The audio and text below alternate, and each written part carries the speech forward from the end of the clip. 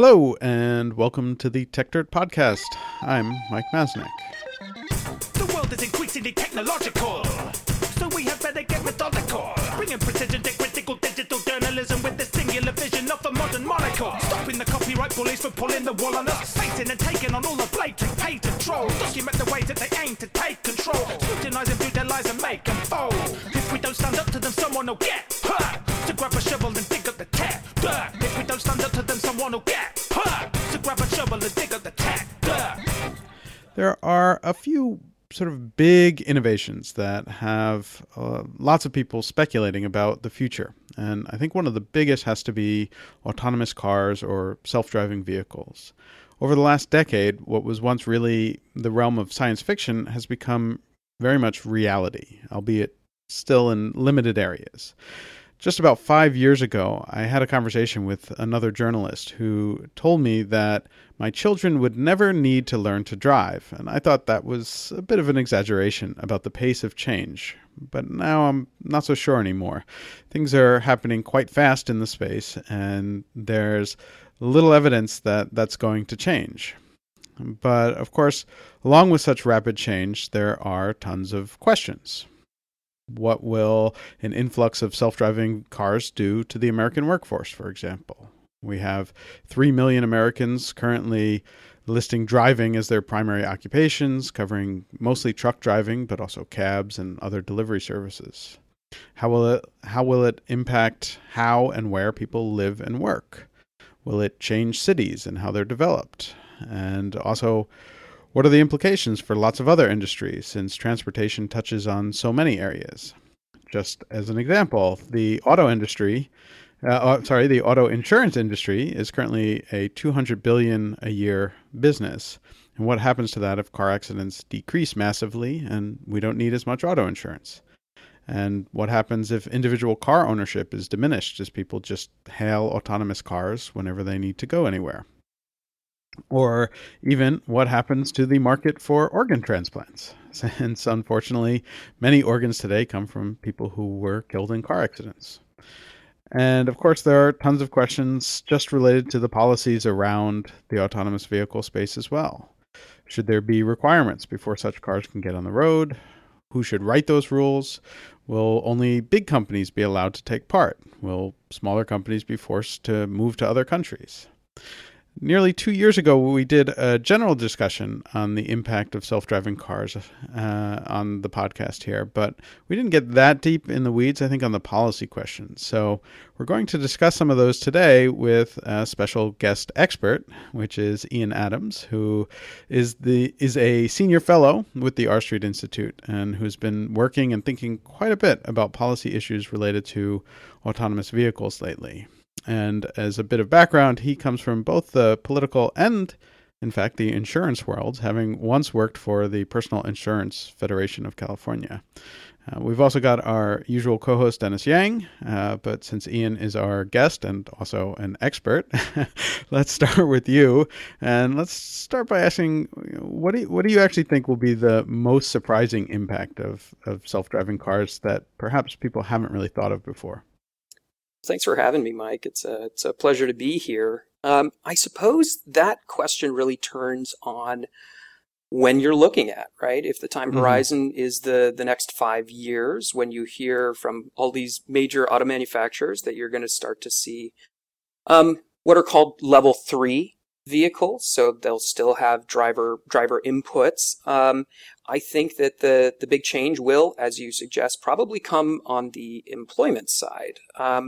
It will not be the big boon to safety right off the bat that we're expecting, because you often hear the number thrown around that 94% of incidents on the road are related to a driver error. And while these sort of lower level autonomous vehicles are certainly going to be able to reduce that number, it won't erase the 35,000 plus people who are killed on the roads every year. So I think it'll have to do with employment. That'll be the first big disruption.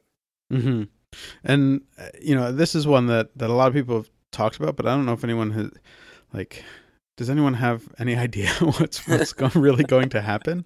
It's like there are a lot of people who say well, man, that's a lot of jobs that are just going to go away. Sure. And then what?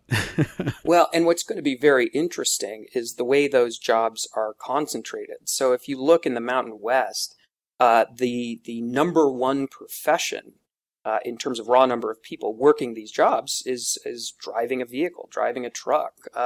And those are largely red states. And so what was just fascinating as the new Secretary of Transportation, Elaine Chao, was going through her Senate confirmation hearing, was that you had a senator from Utah, Mike Lee, say, right, we're very excited about this innovation. We're very excited about the potential of autonomous technology, but how are we going to balance the disruption that it causes to our workforces? And particularly with the current administration and its focus on bringing jobs to a particular subset of the population, you might see Republicans who are traditionally sort of seen as free market oriented, Right. actually seek to slow down the adoption of and implementation of this technology, which would be a real problem. Yeah. I mean, it's one of those things where you kind of, you wonder sort of how things might fall along party lines. Right. Where, I mean, historically, the focus of the Republican Party has been sort of, reducing regulations and trying to get, allow for more of these things to happen. But if that is impacting jobs in their states, you could definitely see them going the other way. Yeah, I mean, like Mike, like traditionally we've kind of thought about technological innovation, removing jobs as kind of like a short-sighted view, right? But like, is there any way we can kind of gracefully transition into the brave new world? I definitely I like to believe it that all of these people that are now currently employed as drivers will find gainful employment, or not necessarily even employment, but will be able to find gainful lives in this future, right? So are we gonna have to kind of go through a period of really like bad pain before that happens, or new opportunities have to be created with this technology, like we've seen in the past? Or so it's going to be interesting. There are all kinds of different discussions that have to be had about how to handle these workers who may be displaced by such technology. Some have talked about the introduction of a universal basic income and just fundamentally restructuring the social safety net because automation in the self-driving vehicle space, automation in other spaces, folks are going to be displaced. And it's the Trump administration, for instance, is cognizant of this because, after all, they ran on empowering people in a certain subset of the nation, and they ran on bringing back jobs and reducing unemployment. And automation stands to be an obstacle to that. So there's an interesting sort of tension within the Republican Party at the moment, where nominally pro innovation and free markets, and yet at the same time now very concerned about its base and the future employment of its base. And so I don't know that there's an answer right now, for the simple reason that the technology hasn't been deployed in a meaningful enough way to truly gauge the sort of solution that's necessary.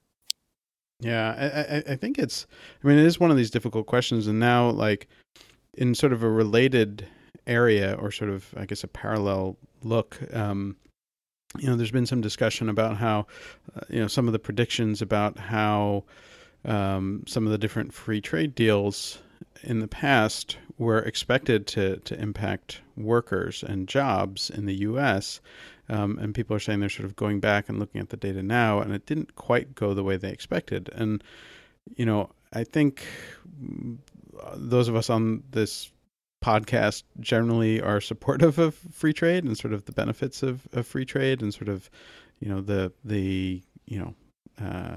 what that leads to. But it is interesting that people are taking a much closer look now at the impact on labor and jobs. And I think that, that same sort of question is now coming up about the self-driving car arena. And maybe there are, useful lessons to be learned from the free trade arena. Yeah, I think you're right. It would be striking if we were willing to pursue policy that delayed the development and the deployment of these vehicles and the attendant safety benefits that could be realized for that reason. I think that would be a real shame. Yeah, no, I think that's true, right? I mean, you have all these different things to weigh, and one of the most difficult things, and one of the things that I think is sort of the biggest obstacle to innovation, is the fact that everyone focuses very much on what will we lose that we have today, and very little on what will we gain, and what are the real benefits. And it's very easy to describe what will be lost, and it's very easy to sort of picture that and to feel that. But the gains, such as much more safety, much fewer accidents, the ability to travel further, to allow people who couldn't really travel before to travel, and all sorts of other things related to that. It's tough to visualize that, or even to certainly to quantify it. And I think that makes it very difficult for policymakers, because it's much easier to focus on preventing the loss as opposed to enabling the gain. Well, absolutely. Incumbents walk in, and when I think of incumbents, I mean incumbent industries walk into a legislative hearing and they're able to pack a room, and they're able to go to their members and say, your vote is going to cost me my job. That's powerful. In a representative democracy, that is very powerful. Yeah. Unless we grant the right to vote to these autonomous vehicles. Oh gosh. I mean, the European Union was actually just recently, they've been having this discussion about rights of artificial intelligence. So we laugh, but you wonder if it may come to that. You hope not, but yeah. I mean, I've been kind of talking with a bunch of people about how to not necessarily fight, but how to basically challenge this kind of coming wave of autonomous vehicles, and also machines taking more jobs. And I think the kind of the craftsman artisanal movement in manufacturing is kind of sort of a backlash against either some of the jobs moving overseas, as well as kind of automation. But I guess I can't really see like an artisanal trucking company like really kind of playing into any brand's vision, right? Like buy our shoes. Like we use old-fashioned human-driven trucks. Right. Right. I mean, it surprises me that you mentioned like the benefits of autonomous vehicles, especially autonomous trucking, are difficult to quantify. Because I mean, in terms of, I guess it's just at the bottom line, like cost of goods should be cheaper. Yeah, but the problem is that that's true of free trade as well, right? Yeah. I mean, that's like the clear benefit of free trade is that goods are generally cheaper, Huh. and yet that's very rarely a winning I guess people don't care. argument. Yeah, or it's not that people don't care; they don't associate the two things. Like precisely, they hear about a tariff and they think it's going to protect my job, while not realizing that it's making virtually everything in their life more expensive. Yeah. Right. But I do see kind of their point, and it's like, okay, they're like, I don't care if it's cheaper. If I don't have a job, it doesn't really matter, right? Because I can't buy anything anyway. Which is kind of I think it's a very real point. Right. So. Yeah. and so just in terms of kind of the advancements in the space, I know, Ian, that you've been looking at, sort of what the regulations are, and there's sort of this, I guess, fight over, federal versus state regulations for getting autonomous vehicles on the road. Can you sort of give us a summary of kind of where things stand right now and what the issues are there? Yeah, sure. So historically, vehicle safety standards have been the responsibility of the federal government, of the Department of Transportation, and specifically the National Highway Traffic Safety Administration, known as NHTSA. So the federal government has had a fairly light hand to this point in its approach to regulating autonomous vehicles. And it wasn't until fairly recently that they came out with some specific guidance in various areas of autonomous vehicle development and deployment that they would like to see manufacturers follow.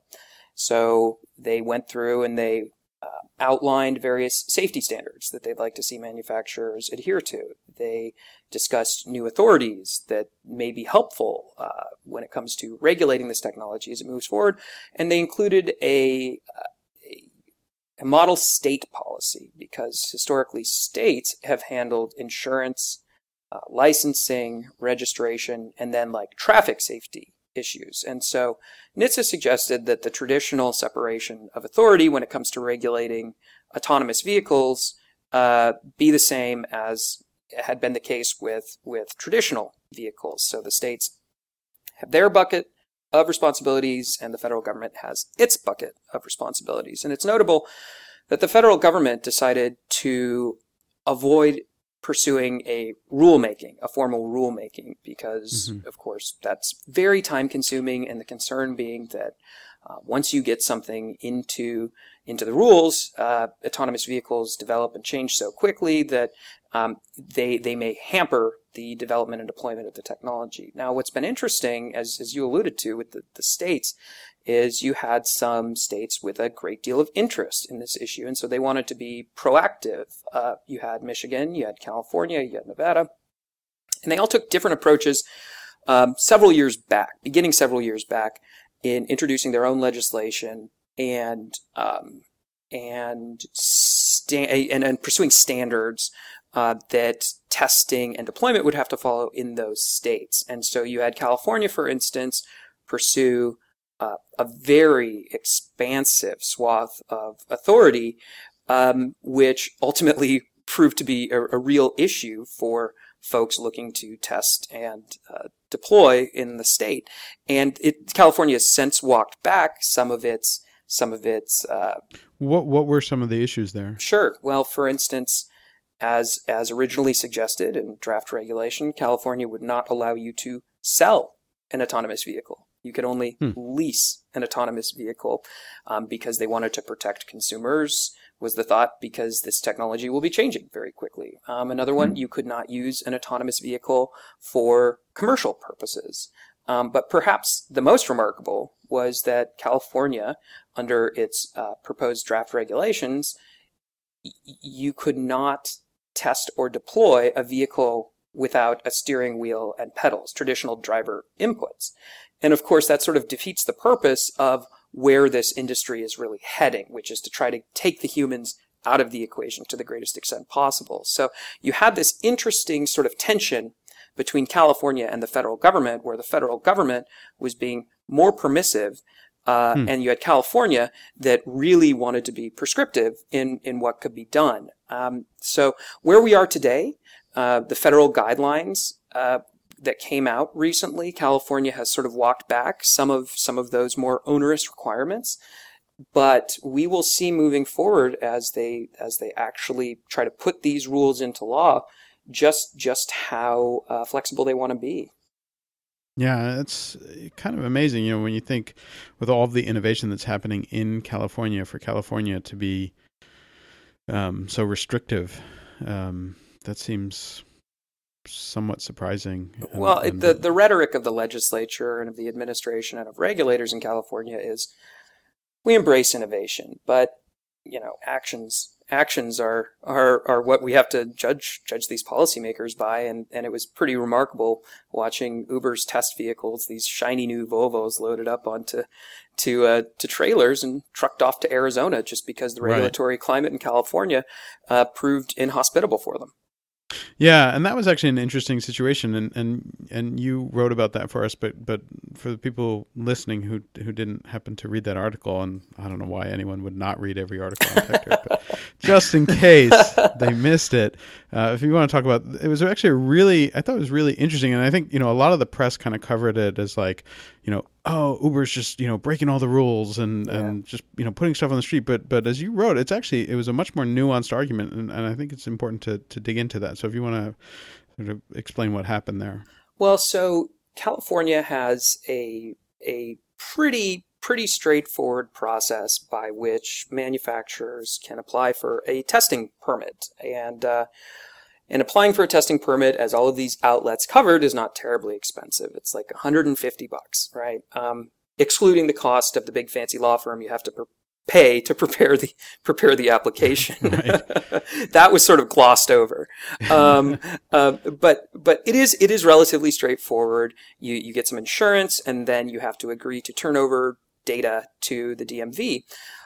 Uber opted not to apply for a testing permit. And Uber's argument was that, according to the state's definition of autonomous vehicles, its test vehicles, these new Volvo XC90s, were not actually autonomous because according to the letter of the law, and I'm paraphrasing here, which as an attorney you certainly shouldn't do when it comes to statutes, but basically the issue was the statute said that an autonomous vehicle can operate continuously without driver intervention. Mm-hmm. And Uber's textualist interpretation, which I don't think was incorrect, was that well, our technology requires intervention occasionally. And, I've been fortunate enough to actually take a ride in one of these Uber test vehicles, and that is certainly the case. They are impressive, but at the end of the day, they are still a relatively low-level system. So according to California's law, Uber said that they did not have an autonomous vehicle, so they started to roll these things out. And the California Department of Motor Vehicles then responded and said, well, you are in violation of California law. Stop. Uber then talked to the DMV. The DMV got the California Department of Justice involved and sent a cease and desist and ultimately revoked the registrations of all of the Uber test vehicles, which was what led to that interesting scene of these vehicles being loaded onto the truck. Just as a legal aside, an interesting point to me was that the DMV, which I think probably has the authority to revoke registrations in virtually any circumstance on the grounds of safety, decided to cite a statute which probably doesn't give them the authority to revoke the registration. So it was. What did they cite? I missed this part of the story. Well, so they actually cited to the statute based on that gives authority to regulate autonomous vehicles, which really doesn't deal all that closely with the punitive measures that can be taken. It says that regulations may be adopted, and then you look at the regulations, and it didn't have a whole lot on suspending or revoking registration. Whereas if you go to a different section of the vehicle code, which explicitly deals with revoking registrations, DMV could have probably argued that these vehicles were unsafe. Of course, there were videos all over the place of these vehicles, running red lights or turning the wrong way, that sort of stuff. So they could have plausibly argued that, and given the great deference that regulators are given by California courts, probably would have won. And yet at the end of the day, when the DMV spokesperson came out, they cited a totally different part of the code. So at the end of the day, if you're Uber, fighting this probably didn't make a whole lot of sense just because you've got other more hospitable jurisdictions. And so the California DMV knew that they could get away with it. And I should say just one other thing on this. There's actually a bill that's been introduced in the legislature to give DMV the authority under the statute that it cited. So the authority to do what it did. Exactly. So it's now seeking the authority for the activity which it's already completed. Interesting. And then as I think a lot of people know, Uber then sort of packed up those cars and sent them off to Arizona, right? Correct. And so that raises all sorts of questions around like jurisdiction, and sort of a similar but different issue is like there's a lot of publicity around the startup Comma.ai, which was this, started by this one guy who basically built a apparatus to create a self-driving car or create a box that you could attach to a car to turn it into a self-driving car, and using artificial intelligence to basically train the car based on what a driver was doing. And they had announced plans to release a box for sale that you could attach to your car for about $1,000. Mm-hmm. And then they got threatened. There was some sort of threat letter. I don't remember the exact specifics of the threat letter, but they basically just announced, well, okay, we won't sell in the US. We're just going to move everything over to China. Sheesh. And so you wonder about those things where it's like, here's a company that's, they were doing something interesting, and maybe they were being a bit brash about it. Yeah, I mean, they did call it ghostwriting for the masses. Did they really? Yeah. Yeah. Yeah. So they're, But that's they have a little bit of an attitude. But that's that's Silicon fair. Valley, That's fair. right? Yeah, it's sort of a Silicon Valley thing. It's part of how you get attention, and as I've said in the past, you sort of run into this conflict where the sort of Silicon Valley ethos of move fast and break things, works in so many areas, but when you get to automobiles, that becomes really scary to regulators in particular. The idea of move fast and break things when you're talking about cars and people. Yeah. And so, but at the same time, I certainly worry about the idea that, while, Comma AI was clearly doing some really interesting and innovative and potentially groundbreaking things. And yet, the regulators, as soon as they caught on, they basically drove them out of the entire country. And that kind of thing scares me.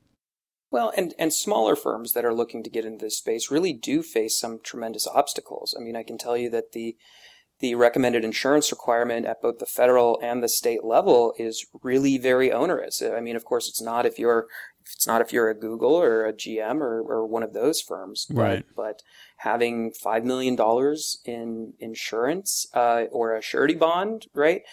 That's not easy because that amount applies whether you've got 20 vehicles on the road or you've got like 1 or 2 vehicles on the road. And so we're inadvertently stifling the development of these smaller firms who are going to be unable to test because some of these requirements are so difficult to adhere to. Yeah, and that's a really big deal. I mean, especially coming from sort of the Silicon Valley view, I think a lot of people just in general have always assumed that it's going to be the big companies that sort of drive the autonomous vehicle market forward. And, obviously Google, has done a lot of work, and Uber and Tesla's doing a bunch of stuff now.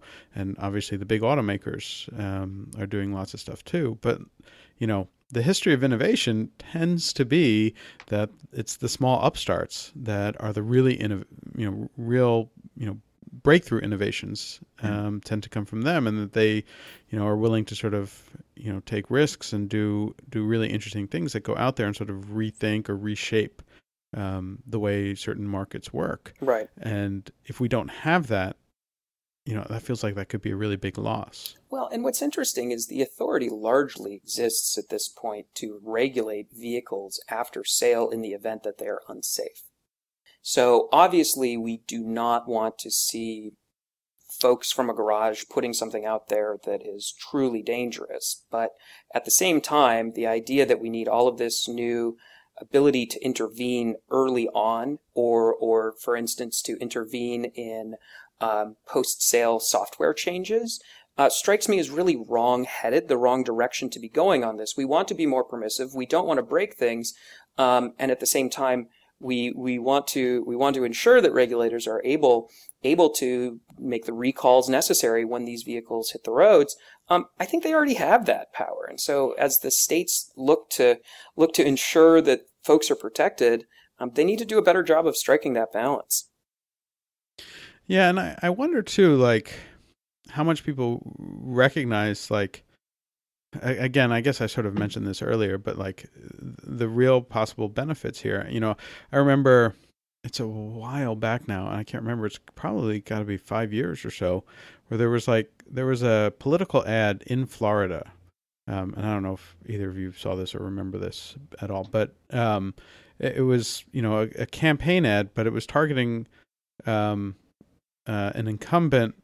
I think it may have been a state politician who had supported a bill that would have allowed for some level of, autonomous vehicle testing, and his opponent produced this ad, which was horrible. It basically showed, and this is in Florida, where there are potentially, let's say, a high number of senior citizens, but it showed an elderly woman with a walker walking to the corner of the street, and a car just zoom by with no driver on it and run through a stop sign, and all this stuff. This guy, whoever the candidate was, voted to approve this. These cars are going to run us down was basically the message of it. Whereas the reality is the opposite, where it's if we have really good autonomous vehicles, that's going to help people get around. She's going to be in that car. Come on. Right. Exactly. And so I wonder if there's how much of it also is that story is not getting out, like all of the benefits, because everyone sort of freaks out about like the fact that, oh my gosh, these things might crash. But the thing is, regular cars crash all the time, driven by people. Right. Quite a lot. Is it like a failure of the PR of the autonomous vehicle industry to not be pushing on these benefits? But I think part of the problem, and I didn't mean to jump in on this, but like I think part of the problem is, it's a tough message for the autonomous vehicle industry to go out and be like, cars crash. Yeah, right. No, but it's a good message to say like, hey, grandma doesn't have to drive herself anymore, right? Like your kids don't have to be picked up all the time. They can be safely transported. You don't have to commute every day. There's all these great messages that are very human and would really reach a lot of people that would tell the benefits of autonomous. So I think that they're making an effort to tell that story. I can tell you at the hearings, the public hearings on regulations at both the federal and state level in California anyway, there are always activists from the disabled community. There are always activists from the elderly community, just because they want to tell that story. However, there is a countervailing narrative out there right now that's being carefully cultivated by, I would say, plaintiffs' attorneys, and those who characterize themselves as consumer advocates, right? So you've got like Consumer Watchdog out there going around saying robot cars are here to kill you.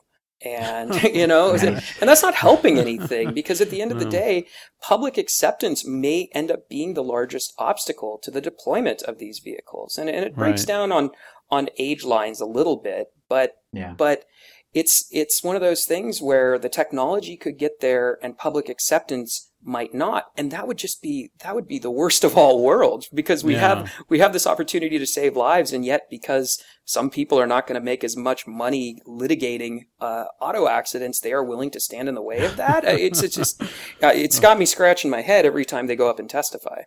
Yeah, the transition could possibly be, not full autonomous. It's what's called level 4.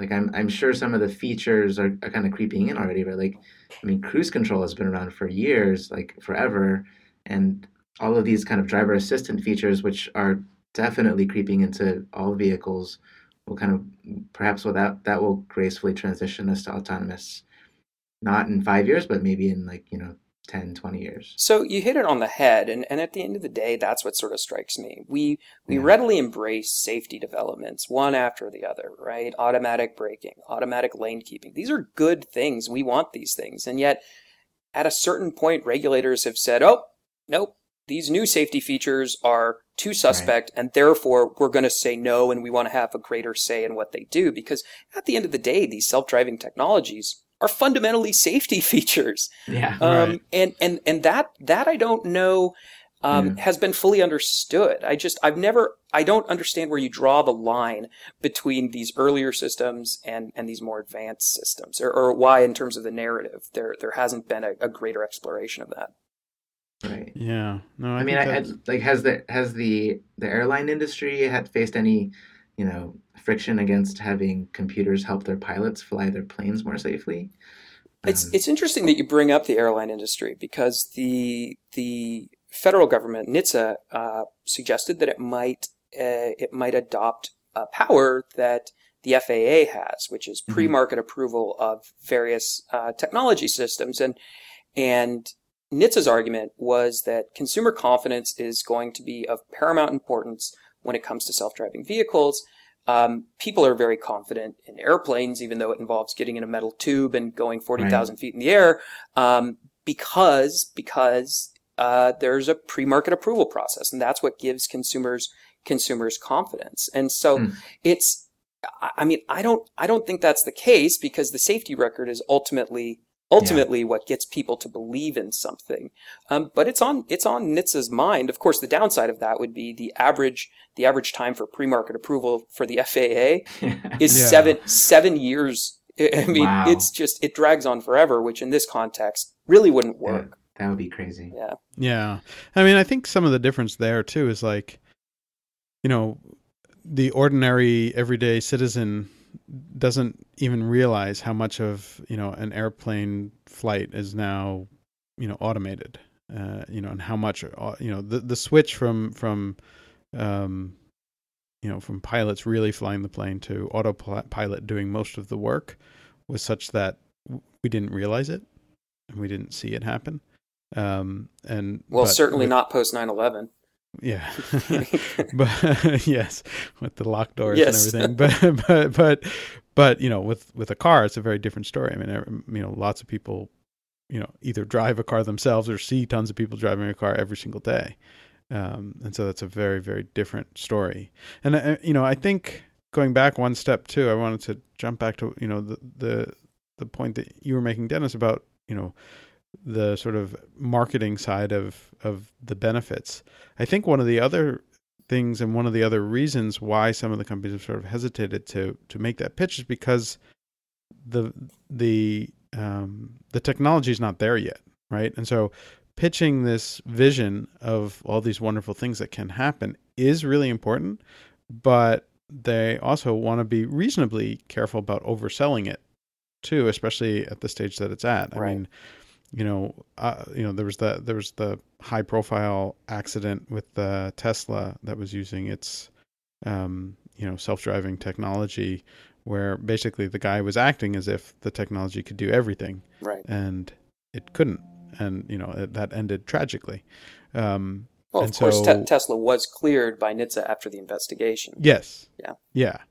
But that's an issue where you sort of have to walk that line of where is the technology today versus where is it going, and promoting, getting there would be really important, but also without having people think that the technology is already there today. So it's a really difficult line to walk, and obviously has policy implications all up and down that road, because when things go wrong, then the policymakers step in and things get bad. Well, when I worked in the Capitol in Sacramento, the line always was, bills created by headlines make the worst law. And yeah. I'm very fearful that will be the case with self-driving vehicles, because it is an inevitability that there is going to be some sort of an incident as these things start to be deployed.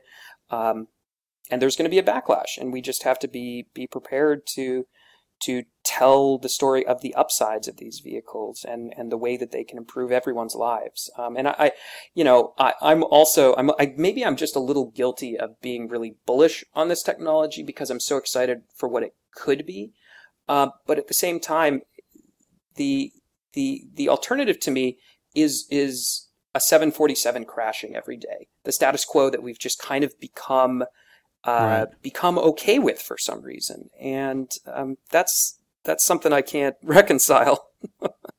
Yeah. No, I think that's the biggest deal. And it's like, it's one of the things that people bring up every time there's like, a big headline incident and people freak out. And the fact that so many car crashes happen every day and so many people die or are, seriously injured or whatever. It just seems to go unnoticed. It's you have enough of those happening. It just becomes a statistic instead of like, a national emergency. Right, exactly. And so that's a big deal. Anyways, I know we're running out of time, but I'll let you get in a final word if you want one on sort of what you think is important here and what do you think is going to happen. There's all sorts of areas we can go, but right. Well, I suppose what I think is going to be most important and certainly most interesting from where I'm sitting is the interaction between federal and state regulators in this space, because we're sort of in a moment where we've seen different models in different states for how we want to approach regulating these vehicles. Some better than others. Some trying to protect traditional OEMs, others trying to protect other interests. And at this point, we just kind of need to see how it shakes out, what is best for the technology. And so I'm excited to see where these companies sort of organically go, because at the end of the day, though there's a lot of expertise in Michigan and California, I think these companies are going to be interested in looking all kinds of other places as well, just because this is going to be a perfect example of finding the course of least resistance, right? Technology and innovation wants to find a way. And then also the administration, right? I think the Department of Transportation will be friendly to autonomous vehicles. I certainly hope they will continue to be friendly to autonomous vehicles. Will they decide to keep the same course of taking a non-binding guidance but lots of interaction between industry and government sort of approach, which I think probably makes the most sense, just an ongoing dialogue and non-mandatory information sharing is probably the best way forward here. So I'm really excited just to see how these things start to shake out. I'm excited to see, how many bored legislators in random states start to introduce legislation and the impact of that. But it's a really neat place to be, just because the implications of the deployment of these vehicles are so profound.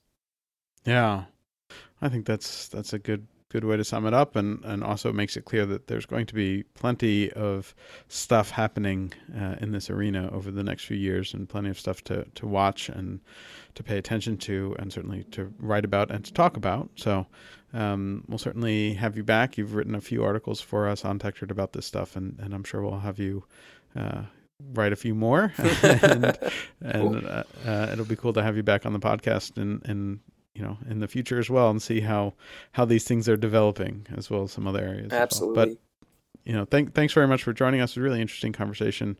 I really enjoyed it, and I hope everyone listening did. I'm sure they did. And thanks everyone who is listening as well. And we'll be back next week. Thanks, guys. Bye. To grab a shovel and dig up the tap. If we don't stand up to them, someone will get. To grab a shovel and dig up the tap. If we don't stand up to them, someone will get. To grab a shovel and dig up the tap.